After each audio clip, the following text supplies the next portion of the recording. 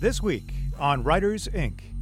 One of the reasons I always have a phone call with any author I take on before I officially extend an offer of representation is to make sure that my vision matches theirs, we get along well, we feel we can work together well, and we're both kind of in the same lane driving forward to get this book really where it needs to be. Because if we don't have that initial connection, it probably won't work out. So I really make sure that I have that, and the author feels very good going forward with me. Whether you are traditionally published or indie, writing a good book is only the first step in becoming a successful author.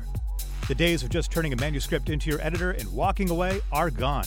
If you want to succeed in today's publishing world, you need to understand every aspect of the business: editing, formatting, marketing, contracts. It all starts with a good book. Then the real work begins. Join international best-selling author J.D. Barker and indie powerhouse Jay Thorne as they gain unique insight and valuable advice from the most prolific and accomplished authors in the business. The publishing world is changing, adapting. Do you have what it takes to become a full-time writer?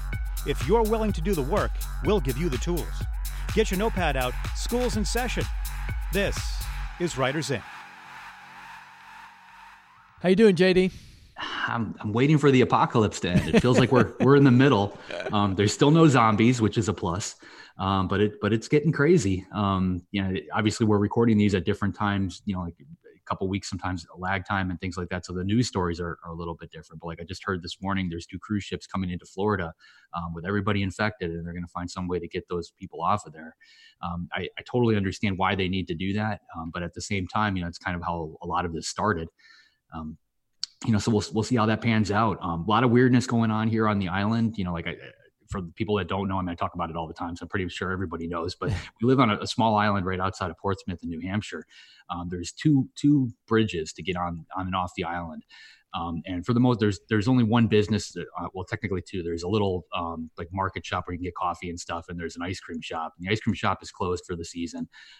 The other store is mainly just for locals. But bottom line is they're talking about buttoning up the island, like raising one of the bridges and putting a police officer on the other side, and not letting anybody through unless they're a resident. Which is tricky in itself because a lot of the homes, there's about 700 houses on the island, and a good half of those or so are owned by people as vacation homes. And what's happening now are a lot of people are fleeing, these bigger cities. They're leaving New York and they're coming to their vacation home because it's more isolated and more secluded. The people that actually live on this island don't want those people here. Those people have a right to be here. So there's a lot of things like that going on. And I'm talking to other people around the country, and that seems to be happening quite a bit. Pretty much anywhere where they can do it, they're just trying to seal this thing off. What's going on where you are? Yeah, I have a somewhat of a unique window. My wife is not a nurse, but she works in a hospital as administrative staff, but she's sort of frontline, like front desk, and she's got PPE, that she uses on a daily basis. And weird is a good way to describe it. There's a certain uneasiness, even within the medical community, about system being overrun. It's no big secret. Like, it's going to happen, but no one's really sure exactly what the magnitude of it is going to be. And it's a bit frightening to think, if you had to get to a hospital for some other ailment or emergency in the next couple weeks, it could be nasty. Yeah, you could go in for a heart attack and come out with this, or not come out at all. Yeah. My sister's in the same boat. She actually ran the maternity ward for a hospital down in Florida for years, and she just moved to an admin position, I guess about a year ago. And I think she's in charge of risk management right now for a hospital, which is probably not a good place to be. Right. But because she's a licensed nurse, they're putting her on the floor. And I'm reading, there's a lot of conflicting information going on out there. Like, from what I can tell, just my own research, it feels like masks are really key in protecting everybody. Yeah. Whether you're sick or whether you're healthy, everybody should probably wear a mask at this point. Yep. But the flip side of that, like those masks, because there's not enough to go around, they're not one use and throw away. Like the virus could actually get on the outside of the mask, and now all of a sudden you're a carrier without even realizing it, which is another whole deal, because they haven't really figured out how well this spreads yet, whether they consider it to be airborne or not. Like, it's way too soon, and by the time they figure all that out, it's going to be a year or 2 from now.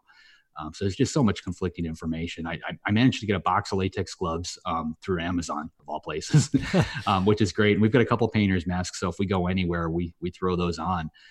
We're just trying to keep our daughter at the house as much as possible. We're just not letting her out. Yeah. It's probably, this is probably a good time to mention too, that we record the interviews well in advance of the airing. And through the magic of technology, we stitch it all together. But that's important to note because many interviews that you're going to be hearing were recorded long before this started. And so it's not that we're avoiding it or pretending it doesn't exist, but even the interviews I'm doing now, I'm telling the guests, like, let's not talk about that, about COVID-19 now, because this is going to be a podcast that will hopefully be up for many years and it will become dated. So, we have, it's a good problem we have. We have interviews scheduled through March of 2021. We probably have 6 months of interviews in the bank. So there's a lot of great content coming your way as a listener.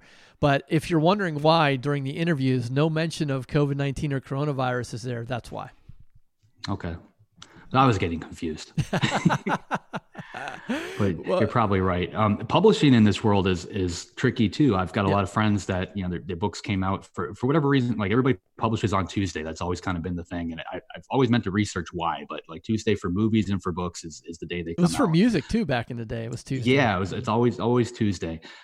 So I had Broken Thing come out this past Tuesday. Dean Koontz's latest book, Devoted, just came out. Alma Kutsu, she had The Deep came out a couple of weeks ago, and I'm pretty good friends with her, and we've been in contact with each other. And it's tough because like the traditional publishers, they've got everybody's scheduled for book tours. All of that got canceled. So now everybody's sitting home trying to figure out how best to get the word out. I'm lucky because I kind of have a foot in both camps. So I've got a pretty long list of podcasters and bloggers and things like that, and that's where I primarily do a push. So that's helping. But one of the other things that's going on right now is Amazon, who is the biggest distributor at this point, has put books as they've listed them as a non-essential items, which makes perfect sense, obviously. But, like if you order a book right now from Amazon, you're lucky if you get it within a month. Sometimes it may end up being longer than that. So that's changing the dynamic of things. I have no idea how the New York Times is calculating their bestseller list at this point, with no indie stores, basically reporting. Like all that stuff is just so fluid. I've noticed that with Broken Thing, hardcovers, they have that lag time, a month to 6 weeks to go out. But the paperbacks don't. Like for whatever reason, they're able to ship those within a couple of days. So we went ahead and released the paperback, which we normally would have waited, about 6 months or so to put out, and we just put it out at the same time as the hardcover, just to make that available to people. So just trying to be as fluid as we possibly can and just kind of move with the situation, but it's tricky. How are your ebook sales looking for it? My ebook sales are very strong. I mean, they've been gradually increasing through this whole thing, for obvious reasons. Everybody's just sitting home. I've always had a really strong presence in Kindle Unlimited. Fourth Monkey series is in there, even though it's traditionally published. Like I really had to twist a lot of arms at HMH to make that happen, but they agreed to do it. So that one's in there. The Dracul's not. Random House, they don't seem to want to do Kindle Unlimited. Hopefully sooner or later they'll come around.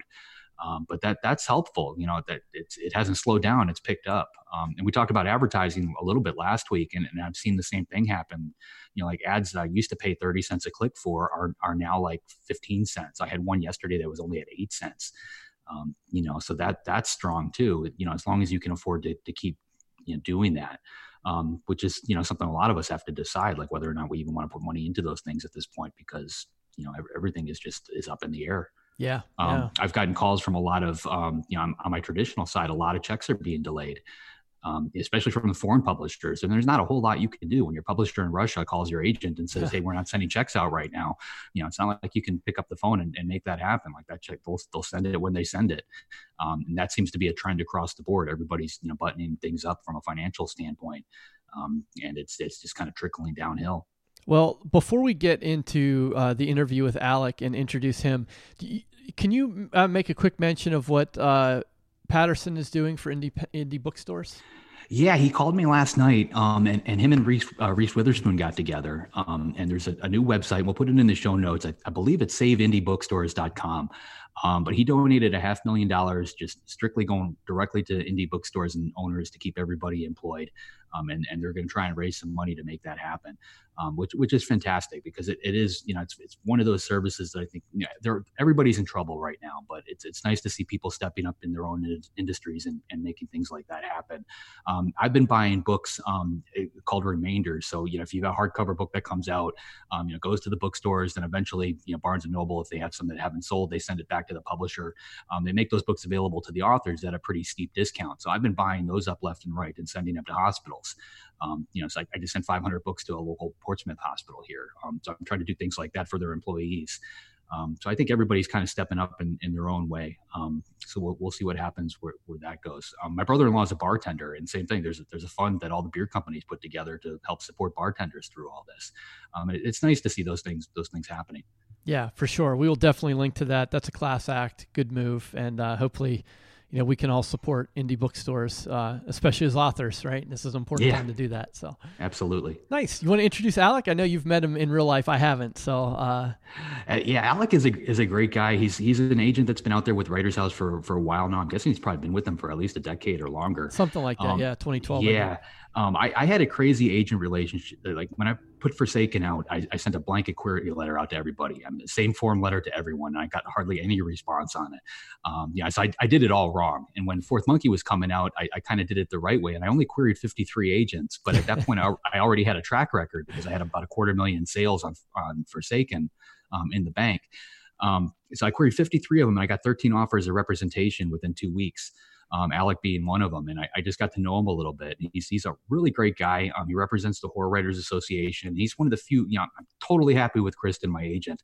I would never, even consider making a change there. But Alec is one of those guys that I love to sit down with and have a beer with when I head to New York, and just kind of catch up and just hear how things, are going from an agent, standpoint, because things can be very different. Like if you talk to, I hope you ask them about something like Pitch Fest, because to like hear how that we all know authors who attend those things and what it's like from an author standpoint to get up in front of agents and talk about your book. But it's really cool to hear about that from the agent perspective, what it's like to be on the other side of that table. He's one of those guys that's open to sharing. And also, like, if you think I talk fast, wait till you hear Alec. He's me talking, at another, 20 or 30% faster. So, but really fascinating guy. I can't wait to hear this. Yeah. And hopefully the three of us will get to sit down and have that beer in New York this year. Fingers crossed. Yeah, hopefully. All right. We'll see. I think you have a pretty good story of how you came to Writers House. Something about they were trying to kick you out and you wouldn't let them. Can you tell us how that went down? Yeah, for the most part. Again, I had a very circumventing, circuitous, I guess is the word, way to publishing, in that I didn't really know what agenting was. I knew books were written.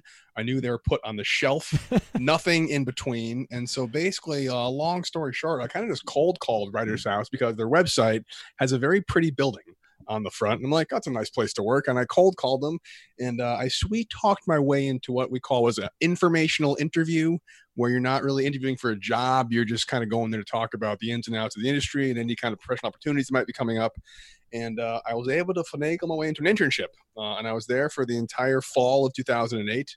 And jobs kept opening up elsewhere in the industry for scouts or editors or publishers. And I was like, no, thanks. I'm just going to sit here for a while longer.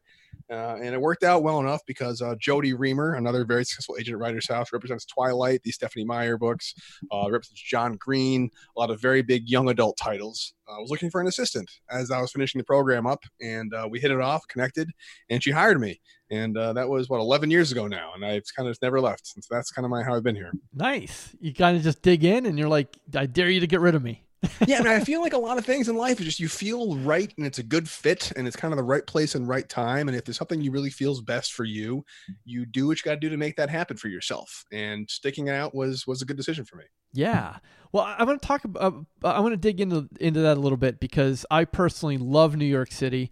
And I've always, from afar, I've always thought, well, if you wanted to be, an author or an agent or in the publishing industry, you had to be in Manhattan, in the same way that an actor or director needs to be in LA. Is that still true? Was that ever true?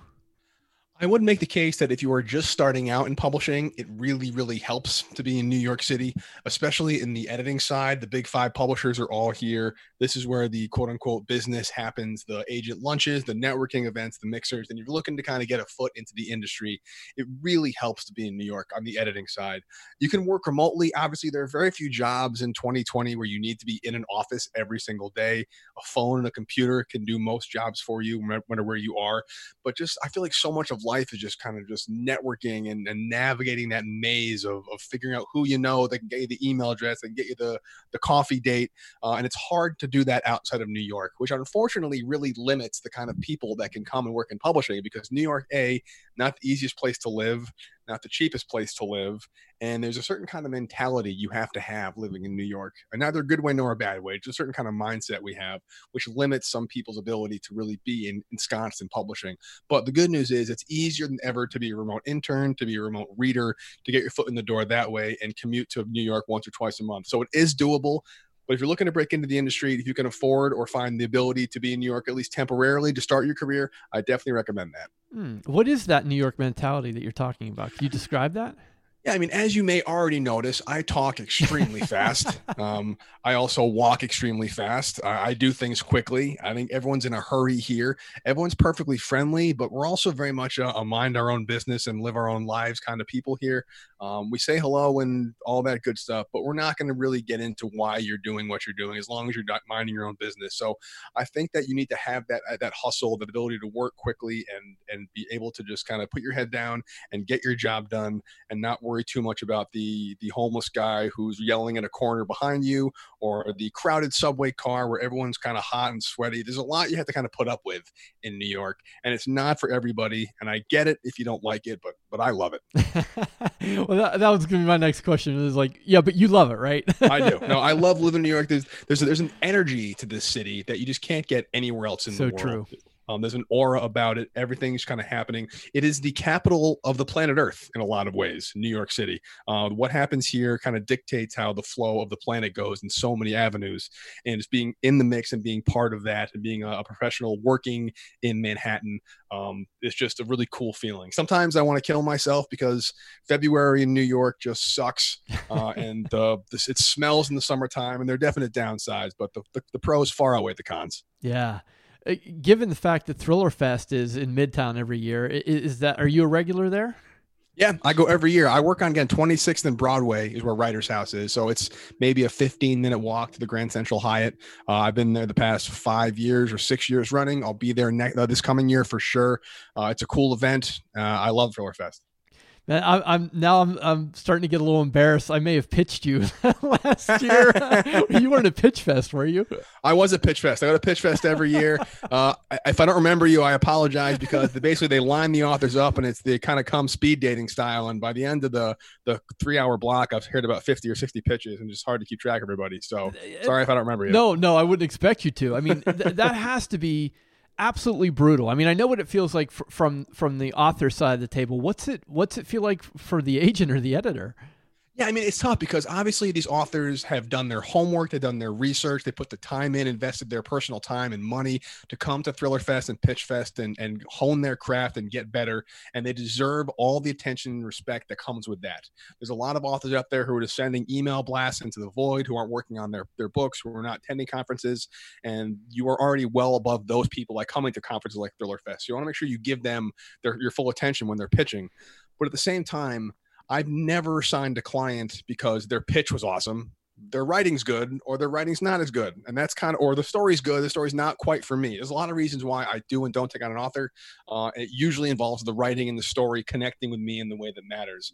So I feel like authors will put a lot of weight into these pitch sessions. Like if they don't pitch perfectly, they're going to blow their entire career.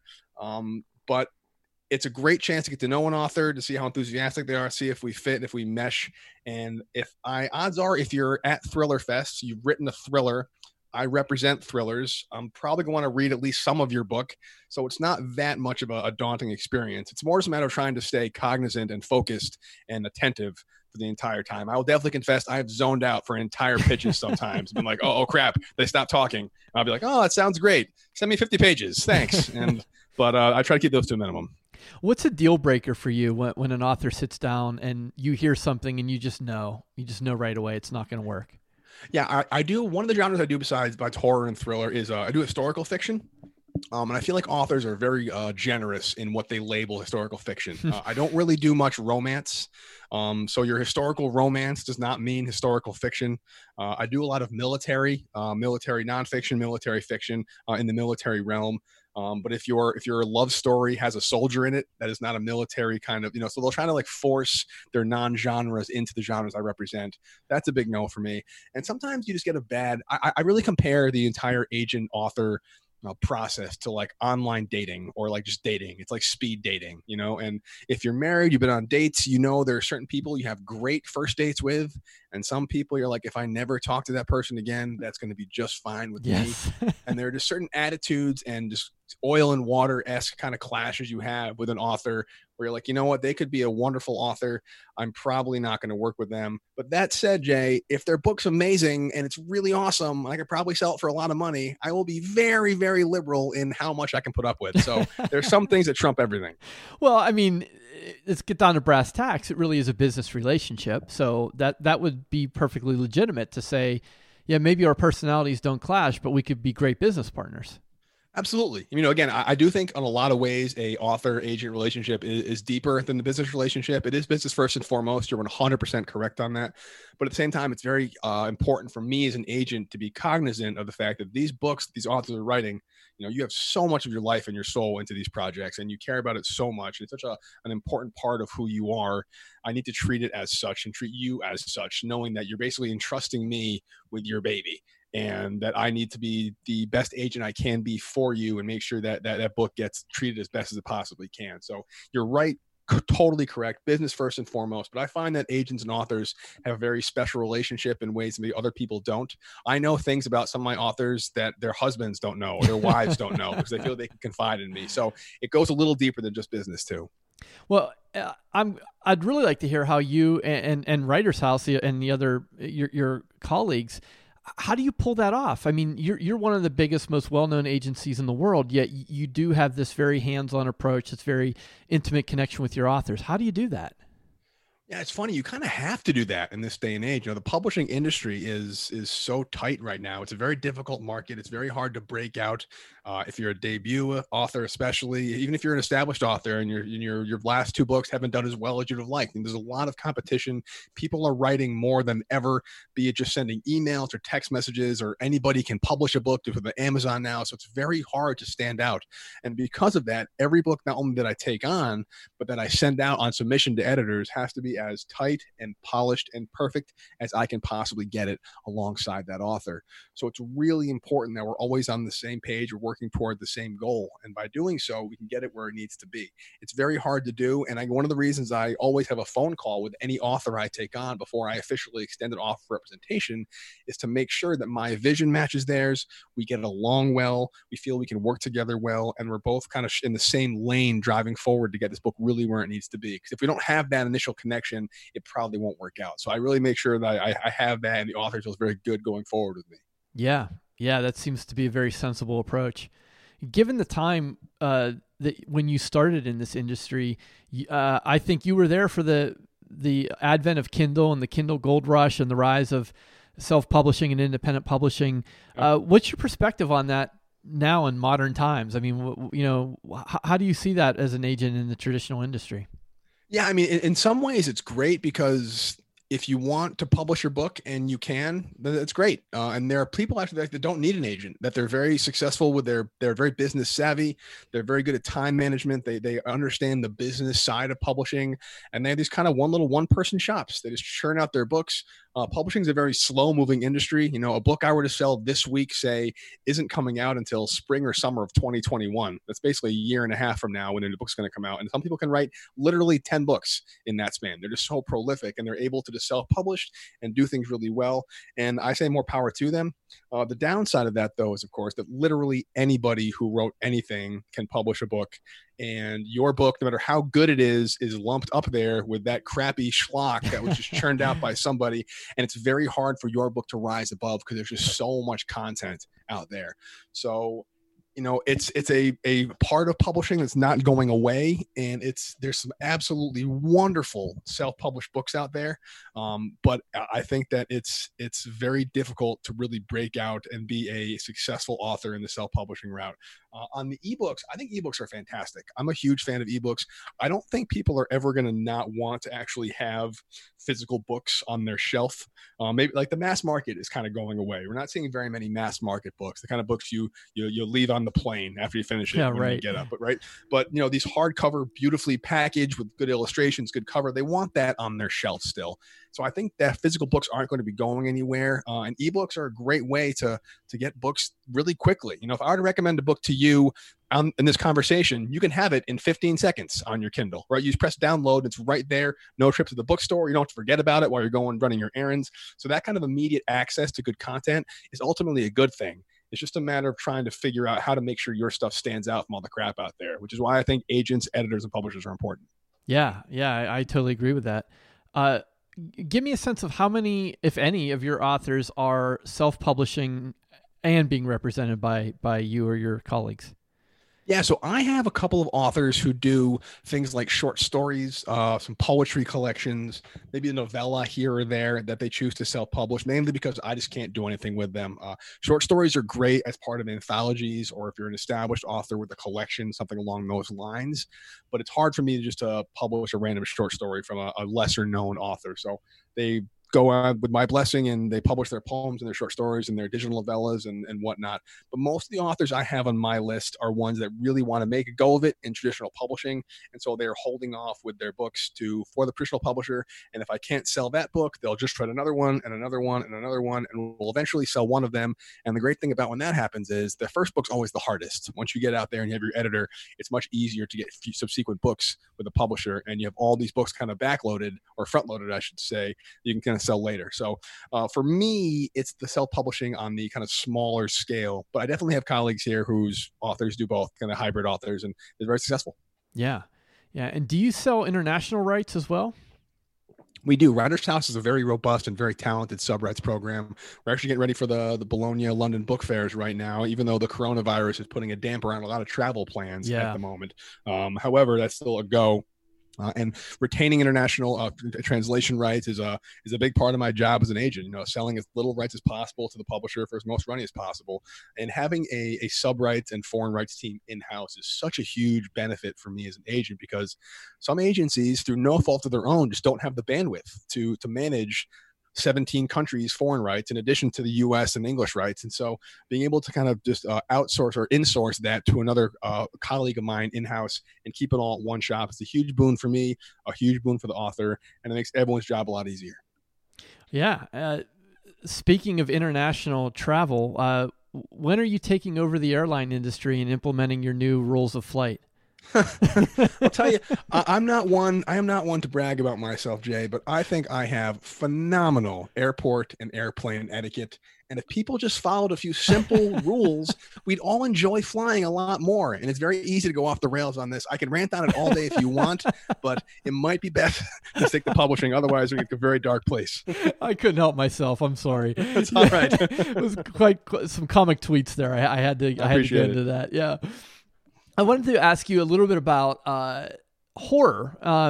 Up until Stranger Things, let's say, or horror was its own sort of genre, and its heyday was definitely in the 80s with Stephen King. But there seems to be a resurgence now, and you say that you love great horror. So can you define great horror for me?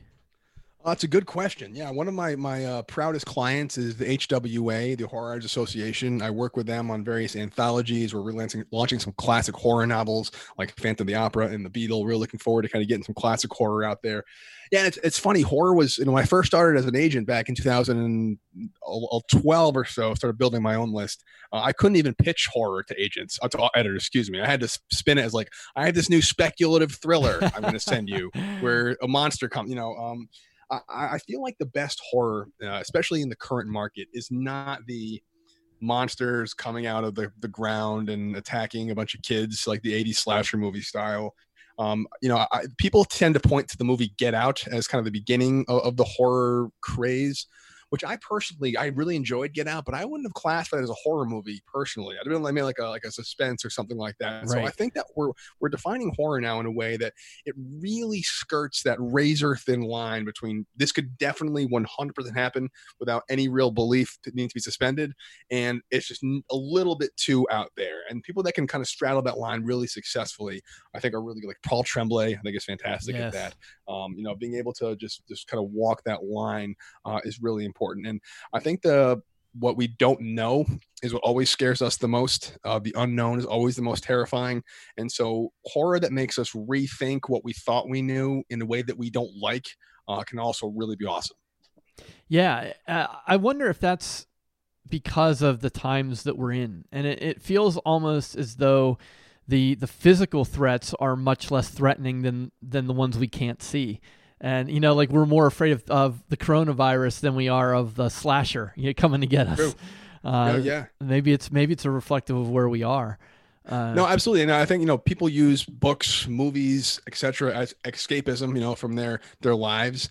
And there are certain people who think that their lives are not going well right now, be it via the current political climate or their social economic status. They hate their job, they hate their family, whatever the case may be.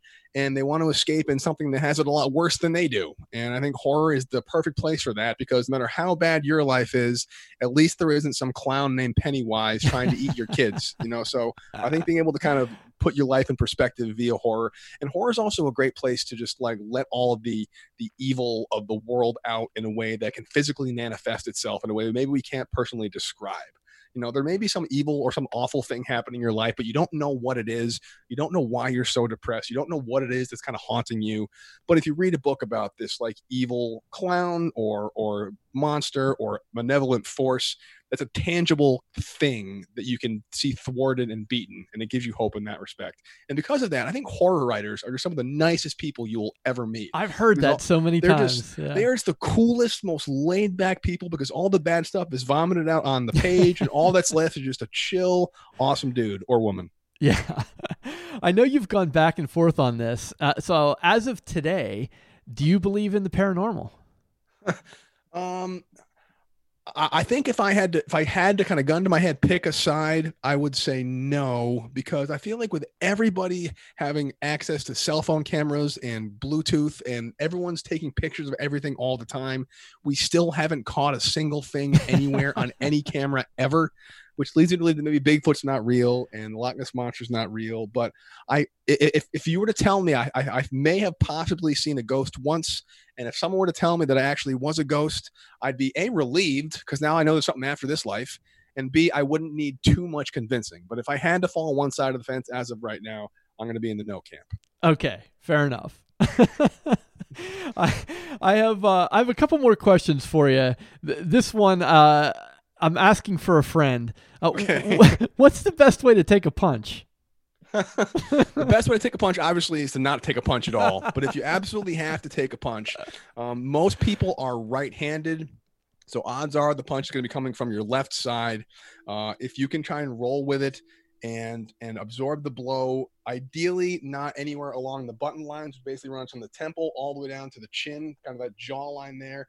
That's a bad place to take a punch. If you want to try and lower your head, try to get the top of your head and turn your head over to the right side, so they kind of hit you right on top of the forehead. That'll hurt them a lot more than it'll hurt you, and allow you to roll with it a little more. But I don't recommend it. It's not fun.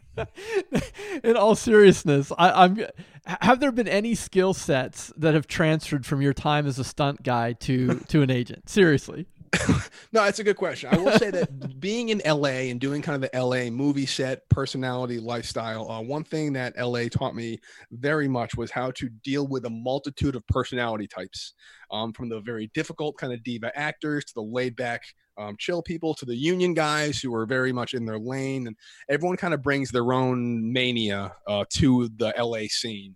And authors, to make a blanket statement, are a little finicky, maybe a little quirky, maybe insecure about their work or overly secure about their work. And as an agent, it's my job to make sure that each author is becoming their best self. And so how I agent one author is very different from how I agent another author. So being able to kind of manage those personalities is something I learned from stunt work. And also as an agent, something I do is I make sure that either the editor and the author, both come out smelling like absolute roses. So I am taking it from the author who's miserable, telling the editor how wonderful things are. Then the editor screams at me and I tell the author how wonderful it is. So I'm taking a lot of verbal and emotional blows. I'm getting thrown around that way, and being able to kind of take it and making sure everyone comes out okay. So I guess that's not one way to translate it over. Yeah, you're still taking punches.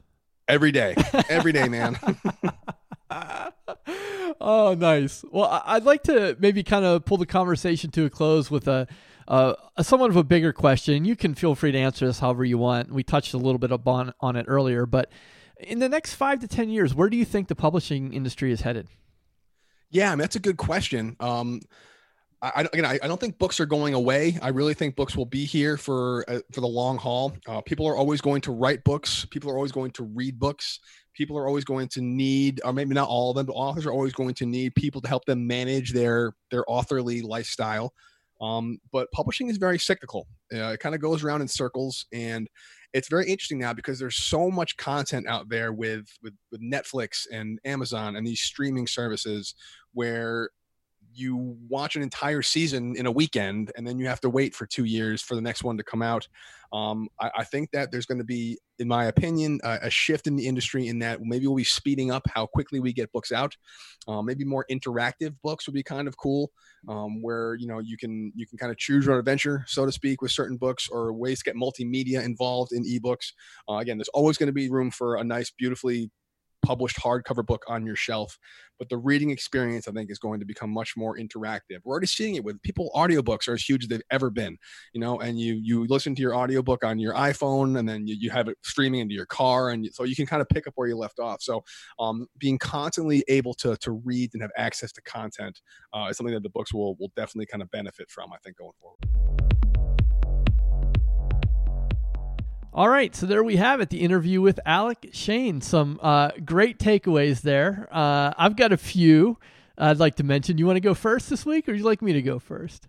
No, I'll go out there. All right. First of all, like I said, talked crazy fast. You might have to actually slow this one down to catch everything. I love how he got into Writer's House. That was a really cool story. And I had no idea that he was actually a stunt guy at some point. I'm not even sure where you found that. Is that in his bio somewhere? I don't remember, but I was like, I have to ask him about that. I can totally see him doing that, though. He's definitely, like, that makes so much more sense now. And it's nice to know how to take a punch, I think. Yeah, that's very useful information. Yeah, and the other thing that he brought up, that agents actually do take a lot of punches for their authors. I mean, they really are the middle person there. I rarely have a conversation with my editor that's a negative conversation.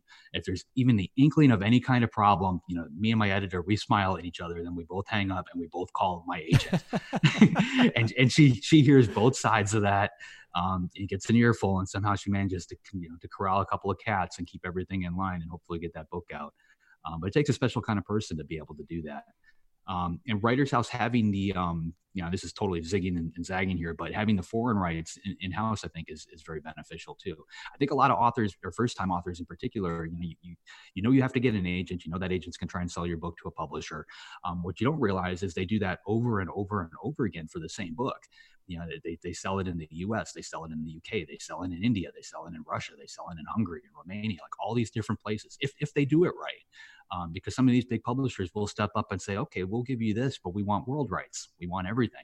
And then they go out and they sell it and they make a little bit of a markup there. My agent is fantastic at doing that. She doesn't do foreign rights in-house. She's got a relationship with another agent that does nothing but foreign rights. So they work very closely together. And one of the other things that Kristen does that Alec didn't touch on is she pulls the audio rights out from the bulk of my contracts, and she sells that separately too. Which I think is important. And little things like video game rights and those types of things. You have to watch for that in a contract, and a good agent will make sure that the author is able to keep those. Yeah, I know from having friends who are hardcore independent authors.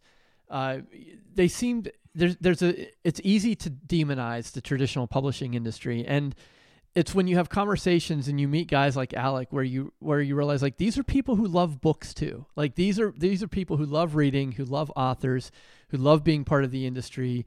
And I really connected with Alec. It was the first time I had an extended conversation with a literary agent, and he just struck me as a really down-to-earth, kind of passionate guy who really cares about books and reading. Yeah, well, that's important too, because you spend a lot of time on the phone with your agent or in person. I talk to mine just as much as I talk to my wife, and you have to have a good dialogue there. Like I mentioned earlier, I had 13 different ones I had to choose from. There's a website out there called Publishers Marketplace where you can actually research the stats on an agent. So if you get in the position where you do have multiple agents that are trying to sign you, go out there and take a look at the kind of deals that they've put together for other authors. Contact those other authors, get feedback. Don't call the people the agent wants you to call. Try and figure out who they represent and reach out to those people individually. But the most important thing out of all of that is just make sure you've got a good rapport with that person. Even if another agent comes along that may be the better agent on paper, if you pick up the phone and you talk to that person and you just don't hit it off, it's probably not going to be a good fit. They might do okay for you on that first book, but 5-10 years down the road, a couple books in, it may be a very sour relationship, and you're basically stuck in bed with this person because it's a difficult position. It's very hard to unravel an agent-author relationship. Yeah. So many contracts involved. They span years and years and years. So you want to make sure you've got the right people, working with you from the get-go. Well, hopefully everyone found that conversation extremely useful. Like I said, Alec is a great guy. Bonus points that he loves horror and works with the HWA, especially from our standpoint. But fantastic guy, great interview, and hope you all got a lot of great stuff out of that. Yeah, but if you're at one of these conferences where he's doing a pitch fest kind of thing, make sure you're at his table. Give him a hard time. Just see if you can rattle. He loves that. He loves that.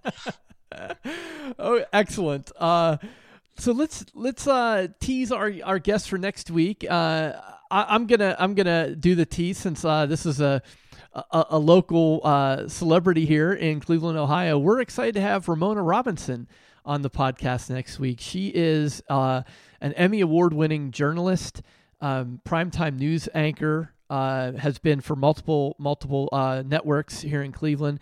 And what's really exciting about what Ramona's doing is that she left all of that. And after a storied career in, as I said, TV and broadcast journalism, and her second act is being a writer. And she's written 2 nonfiction books and is a motivational speaker and just a lovely person. And really looking forward to having that conversation with her. I can't wait. Cool. All right. So, to our listeners, we appreciate your support, and if you like what you're hearing, please tell a friend or consider leaving us a review on iTunes. Until next time, have a great week of writing. Thanks for listening to this episode of Writers, Inc. Access the show notes and leave a comment at writersincpodcast.com.